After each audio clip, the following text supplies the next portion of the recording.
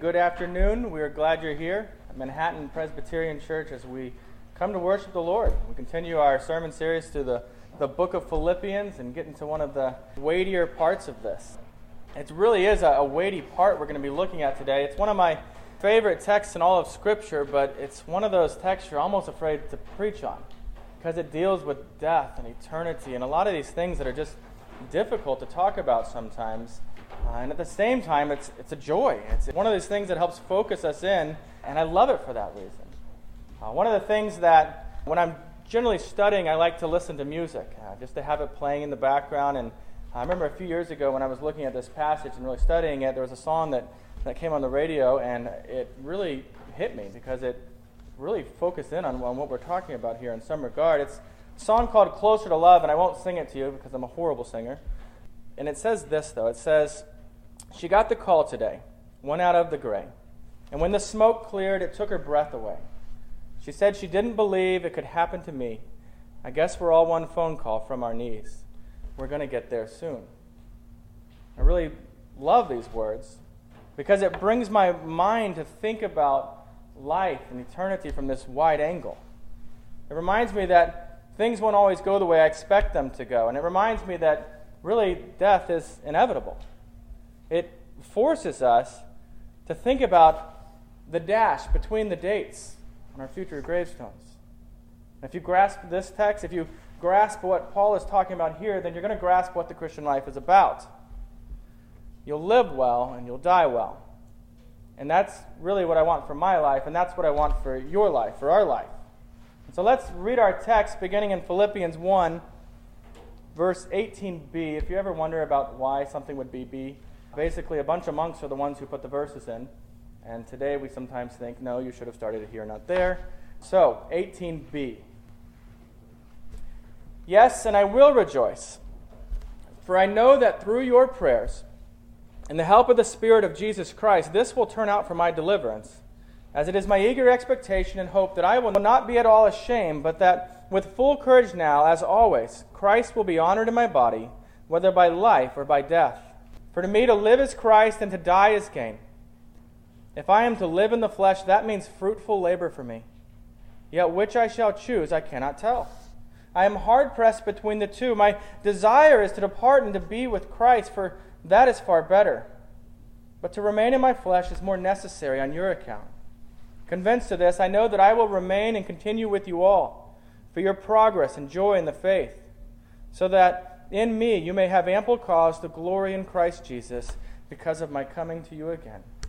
Brothers and sisters, the grass withers, the flower fades, but the word of our God will stand forever." So let's be honest. We are rich. We have more clothes than we have closet space. We have access to amazing medical facilities. Our crime rate is crazy low. We don't wait for gunshots to be shot. We call the police as soon as our neighbor's music's too loud. We're personally offended when our neighbors go a week or two too long without mowing their grass. 15 minutes after the power goes off, we're panicking and waiting for them to declare a state of emergency. The reality is we walk through life on these soft rugs of comfort. And I'll be honest with you, this afternoon I want to rip that soft, comfortable rug out from under your feet. And I want to do it for a good reason. My hope is that when you stand up to leave this evening, you will do so with nothing but the solid foundation of the gospel of Jesus Christ to stand upon. And you may call this morbid. I call it helpful or hopeful calibration. So let me remind you of a few realities. This year, 57 million people worldwide will breathe their last breath. 57 million. In fact, since our call to worship not long ago, the lives of more than 3,000 people have come to an end. In 2014, over 2.4 million Americans will die. That's roughly the population of Kansas. Around 40% of these are going to be sudden, unexpected. Let me bring this into a number we can understand a little better. 4,100 Americans went to bed last night and are not alive at this moment. Many were worried about jobs and bills, sporting events, and today they realize those things don't really matter at all. So what's going to happen to your loved ones, it's True, 100% of people born today die. It's going to happen to you as well. If you're sitting here today, I can guarantee one reality: you will die. Most likely it's going to be from heart disease. However, 40,000 Americans will die in an auto accident before 2014 ends.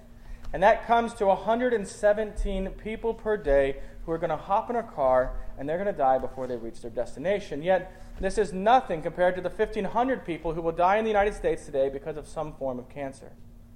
When this day is done worldwide, 150,000 people will have met their Creator. And if you trust the words of Christ, and you should, for those whose faith is not in Christ, the day of their death is worse than anything they could have imagined.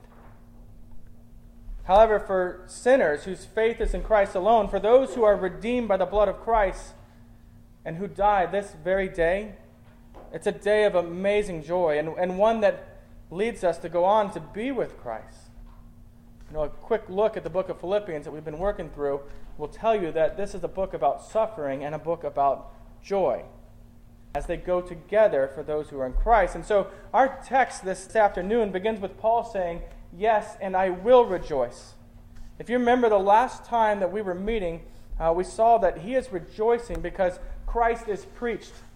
Wherever it is, whether it's people doing it for the right reasons or the wrong reasons or selfish reasons, he's rejoicing that the gospel of Christ is preached. Because Paul has one passion, one focus, one reason for life, and that is Jesus Christ. And so even while things are not going the way that he's planned them to go, he's rejoicing. He's rejoicing in Christ. He follows this by stating in verse 19, "For I know that through your prayers and the help of the Spirit of Jesus Christ, this will turn out for my deliverance." Paul is simply saying that what he desires most is that he will be right before the eyes of God. To put it another way, Paul is saying he's not really concerned with the way that this trial is going to end or what the outcome is going to be, but whether he will be faithful to God during these times. Paul wants to represent Christ well, and he is confident that God will hear the prayers of the Philippians and that he will be strengthened by the Spirit of Christ. Their prayer for him is that Paul will be made strong and remain faithful by the work of the Holy Spirit in his life.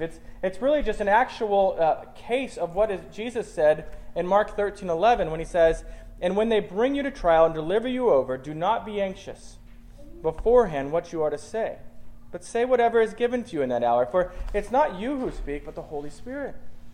And so it's this confidence, not in himself, but in the Holy Spirit that leads Paul to be expectant that he will not bring shame on the name of Christ, no matter what he faces in this trial.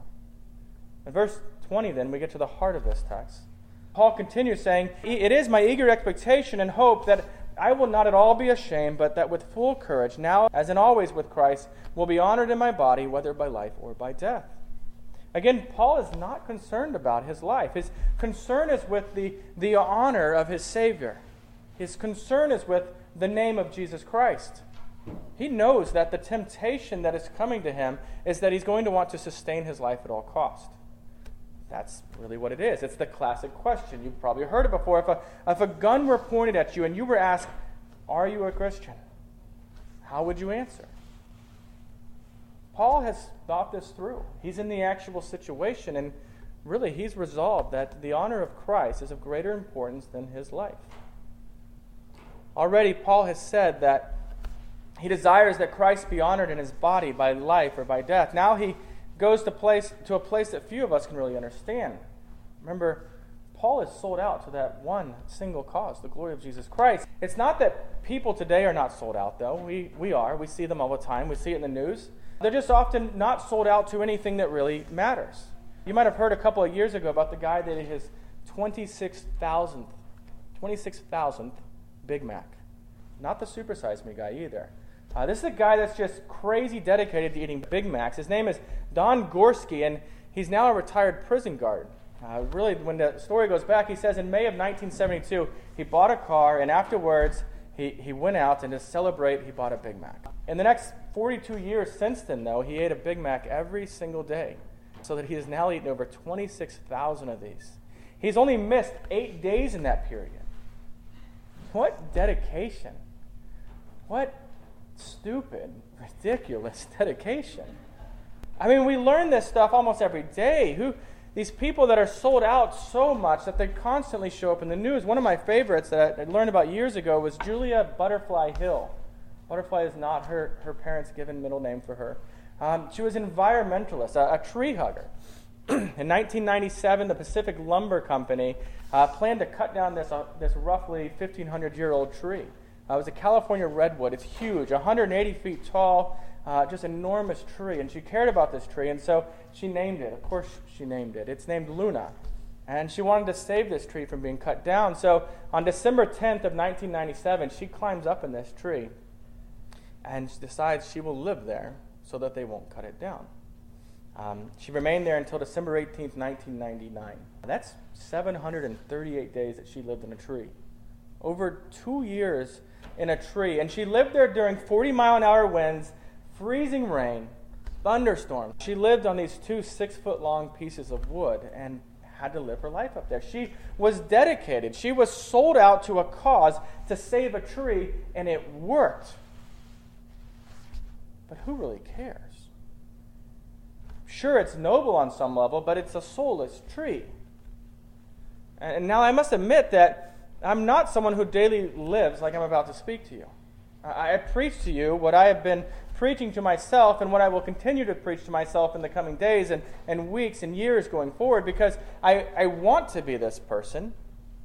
And I also believe that through the work of the Holy Spirit in my life and your life that we can be this person. It's realistic. My hope is really that I might be sold out to one thing, to the person of Jesus Christ, to the gospel. And this morning, we're looking at Paul as someone who did just that, to live sold out to Jesus Christ. And I admit, not everything in Scripture is seen as an example to illustrate or to mimic. David was a good king, right? David killed a giant, therefore go out of here and kill a giant. There's a lot of other things David did we wouldn't encourage you to do either. But here we have a legitimate example of what it means to really live the Christian life, and we're seeing this in Paul. This verse is so short, Philippians 1:21, that you could memorize it right now. For me to live as Christ and to die as gain.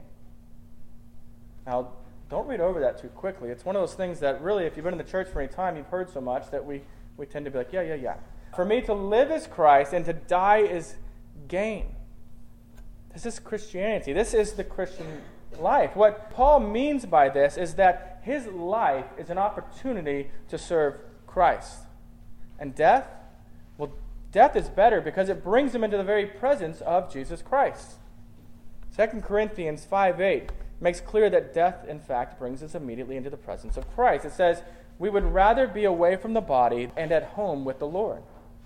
Christian, the moment you die, you are with Christ. Die today, with Christ today. Eventually, your soul and your body will be reunited, but for now, we come immediately into the company of our Savior, Jesus Christ. And so, Paul is saying, at least in part, that he would rather be dead than alive. It's a weird statement. Why would he say that? Does Paul not value life? I mean, that's a legit question, isn't it? What we see in the life of Paul in our text is that Paul does, in fact, value life, just not as highly as he values Jesus Christ. When we first read Philippians 1:21 and we hear Paul lay down this classic line, to live as Christ and to die as gain, we kind of stop, I think, and just say, wow, what a statement, right? I mean, if you're paying attention at all, that's what you do. And if we really thought about what we just read, though, we might feel this rug being pulled out from under our feet. And then Paul continues in verse 22, and really it just gets weirder. If I am to live in the flesh, that means fruitful labor for me, yet which I shall choose I cannot tell. Did you hear that? Let's read it again slowly. Listen to what he's saying. If I am to live in the flesh, that means fruitful labor for me, yet which I shall choose I cannot tell. I'll never forget when I really understood what Paul was saying here. It was like I ran into a brick wall. You know, it makes you a little disoriented and confused. Which I shall choose, I cannot tell. You mean that Paul was at a place where he could choose life or death. This is certainly not a situation like euthanasia. It's not that Paul was in so great a pain that he thought, well, death would be better than this. He's in prison, yes, but he was not depressed. He was not in so much pain that he's really looking to escape it. In this, we see a contrast for the unbeliever. There's nothing good about death. It's the worst thing in the world. No quality of life is really so bad that death would be better. But for the believer, no quality of life here on earth is better than what we look forward to in death. And I really mean this. In a weird sense, we should look forward to our death like we do Christmas morning, or our wedding day, or that vacation you've been longing to, or whatever it is that you've been eagerly anticipating. And I know that sounds absolutely insane. I hear it too. I hope it sounds less insane to you here in a few minutes as we continue to look at this. So listen again to Paul's words, and we'll go a little further. If I am to live in the flesh, that means fruitful labor for me. Yet which I shall choose, I cannot tell. I am hard pressed between the two. And I wish I knew the situation better to understand how is it that he could have chosen death. Obviously, that's not something God intended for us to know, so don't dwell on that too long. Besides, it's really the next verse. It's verse 23 that's the absolute jaw-dropper. Let me read it again, but keep it in context. Go back to verse 21 and follow along with me. I know we're reading this a lot, but I want you to see this in the text. For to me to live is Christ, and to die is gain. If I am to live in the flesh, that means fruitful labor for me. Yet which I shall choose, I cannot tell. I am hard-pressed between the two. My desire is to depart and be with Christ, for that is far better, but to remain in the flesh is more necessary on your account. Can you believe that? I am hard-pressed between the two. Should I die or continue living? I am hard-pressed between the two. It's like he's weighing it on this scale, life or death, death or life, and somehow they both seem like good options. So either Paul really is crazy, nuts, out of his mind, or this encounter that he's had with Jesus Christ on the road to Damascus in Acts 9 has given him a clear vision of what he gains in death. He gains Jesus Christ.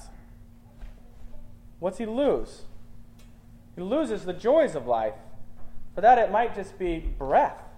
It might be a fast car, or playing new video games, or sitting in the backyard reading wonderful works of fiction, or sports, or friends, or family, or vacations on the beach and seeing new places. Maybe it's new episodes of Modern Family. It's accomplishing great things in your career, or the joy of marriage, or watching your children grow, or ministry to the people of God. Yeah, there's things to be lost, real things. But life or death, and your response is, I don't know. I'm hard-pressed between the two. Can you think like that? I don't very often. But I desire to. I long to. And I look to the Word like this and see, okay, that's the way I should think. And I've been pleading with God that might be the way I think. I've been pleading on your account as well this week that He would make you think like that, all of us. So really ask yourself, am I hard-pressed? Does death appeal to you at all? Not as an escape, but as a great destination. I know, it's weird. It's just not the way we think. But imagine you have some chance to go to some closed country and to evangelize the lost and to serve orphans in the name of Christ. And by closed, really what I mean are those countries we call East Asia, because our missionaries are afraid they'll be tracked down and killed. A trip like this, though, is seriously dangerous. What would you do? Would you even consider it? Or would danger immediately rule it out? If you go, you could be put to death for your Christianity, and if you stay in America, you're probably going to live a long, safe life. If you're young, staying here might mean you can look forward to marriage and children and great jobs and all that. If you're older, staying here might mean you can live to a nice old age where you can retire and spoil your grandchildren. I can stay here and live the good life on the one hand, or I can go and maybe they kill me. And understand this, I'm not saying that staying would be sin. It's not. But I wonder how many of us who profess that Christ is our great love would respond with that. You know, I'm hard-pressed between the two. Go share the gospel with no guarantee that anyone will even believe. maybe die some painful martyr's death, or stay here and live out your lives in this great country, I'm hard pressed between the two. Oh, how I wish we could think like that. You know what makes you think like that? You know the big difference between Paul, who's living this Christian life like this, and us who often, if we're honest, are living a lukewarm American Christianity? It's this. Paul didn't think that Christ existed. Paul didn't think that Christ was the Son of God. Paul didn't think that he would live with Christ throughout all of eternity after death. No, Paul knew those things. He knew those things were true. His faith did not consider those things as possibly true, or maybe even more than likely true. He just knew them as absolutely true. And when that's true, we no longer love this world more than we love Christ. We no longer seek first the pleasures of this world, but we seek the pleasure that's found in intimacy with Jesus Christ. I also seek pleasure in this world. And I don't mean sinful things, necessarily sinful things. I mean neutral or even good things at times that become evil only because I love them more than God. You know, we say we don't love these things more, but the choice between quiet prayer, and time in God's Word, or a moment of worship, and the choice of really a favorite hobby or good movie or hanging out with a close friend, often we don't choose our Savior. And really, I'm just in shock that Paul's response to death or life here is hard-pressed between the two. I mean, who says that? Life or death?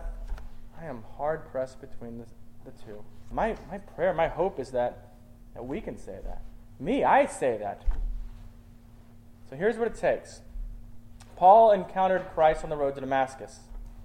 You're not likely to encounter the audible Jesus Christ when you walk out of here. If you do, most of us won't believe you. It's not likely to happen, though. But we can know Christ to the same degree of confidence as we encounter him in the text of Scripture. So we must seek him there. And I admit there are many more things to distract us today than people in the past ever faced. Shopping, entertainment, sports, investments, whatever it is. There's hundreds of things that we can find more interesting. My prayer, though, is that our redeemed hearts will find supreme joy in Christ over all those things. Let's look again at the text. Read with me verse 22. If I am to live in the flesh, that means fruitful labor for me, yet which I shall choose I cannot tell. I am hard-pressed between the two. My desire is to depart and be with Christ, for that is far better, but to remain in the flesh is more necessary on your account. Here, Paul's considering the need of the Philippians as more important than his own. Although his personal desire is strangely death, so that he's ultimately with Christ, he sees that it's far better that he remain and build up the church in Philippi. And so his desire for living is a desire for ministry. In verse 22, this phrase, fruitful labor, gives the idea that what our lives should be about. He means that for the Christian, there are two options. They are death, which comes in God's timing and means we are with Christ, hallelujah, or life that consists of fruitful labor. And we all labor. We labor with our talents. We labor with our money, with our time, with our energy. And we use those gifts to build up merely the kingdom of me, or do we use those gifts to build up the kingdom of God? What's amazing then is how Paul's contemplation between life and death then is so closely tied to the needs of others. Even in this, it's considering the needs of others. Either the gospel preached and the gospel lived out, top priority in Paul's life. So brothers and sisters, what I want for us is for the gospel to be first in our lives. To embrace the words of Charles Stodd, who penned the well-known poem that reads, "Only one life will soon be past. Only what's done for Christ will last." So what are you doing with your God-given talents that will last? How is your life being spent for the kingdom of God? Really, I'm asking you to ask yourself, what am I doing in life that really matters? Now, don't misunderstand me. If we are not careful, we might understand this as some sort of works-based salvation. I don't ever want you to misunderstand that. And so let me remind you of this. If you are redeemed, then you are redeemed by grace alone. No amount of good works will earn you forgiveness of God. None. In fact, all your works are really filthy rags before God. only the grace of God, which gives you faith in Christ for the forgiveness of sin, is bringing salvation. However, we ought to rejoice in the fact that the same gospel that frees us from sin also frees us to serve in the name of Christ. Let's look at verse 25. Convinced of this, I know that I will remain and continue with you all for your progress and joy in the faith, so that in me you may have ample cause to glory in Christ Jesus because of my coming to you. Why would they glory in Christ Jesus? Because Paul comes to them. Is he really that arrogant? Does he really think that highly of himself? No way. Remember, Paul's the same guy that in 1 Timothy 1:15 says, Christ Jesus came into the world to save sinners, of whom I am the foremost. He understood what a sinner he was. Paul knows that all too well. What Paul means here is simply that his release will show the Philippians that God is able to advance the gospel despite human efforts to prevent it, no matter how bad it seems. So like I said before, everyone sells out to something. My plea this evening is that you will not waste your life on worthless things of the world, building our own little temporary kingdoms, but to sell out and seeking to proclaim the glory of God, to pursue the everlasting kingdom of God with the life that you have been gifted. So I don't know if this is true of you or not, but many Christians today are wasting their life just by living like the world and then showing up to church on Sunday for a couple hours before returning to life that they left before. You won't find Christians in the New Testament who live their life that way. What you will find is men and women who give everything for the purpose of Christ. And it's still happening today. I had a friend in seminary some years back who went to China to help train leaders. And while he was there, some college and Chinese believers were there, and he went to talk to them. I love this story. He asked them, what do you want to be? Right? Most of you heard that question, especially you college students. And they looked at him just confused. So he asked them again, like, what do you want to do? Do you want to be a doctor or a teacher or what? And they looked confused again, and they said, we just want to be used of Christ. We want to tell people about the gospel. We want to worship God. We want to do whatever we can to glorify God. See, they knew that at any moment they could be taken and locked up, and they didn't care. That didn't ruin their life for them. And so while my friend was there, in fact, some government officials actually busted into their meeting, and everyone scattered. However, there were 2 men that were actually taken into custody. And that was the last I've heard about them. Last I talked to them, that no one had ever figured it out, or at least he had never figured out what happened to them. They could be locked in prison. They might have been let free sometime soon. They might have been put to death. We don't know. But it didn't stop anyone, and that's the part that was so amazing. It didn't stop anyone from coming back a few days later to another place to worship the Lord. And all this because Christ is their most valuable possession. Consider Matthew 13:44. The kingdom of heaven is like a treasure hidden in a field, which a man found and covered up. Then in his joy he goes and he sells all that he has and he buys that field.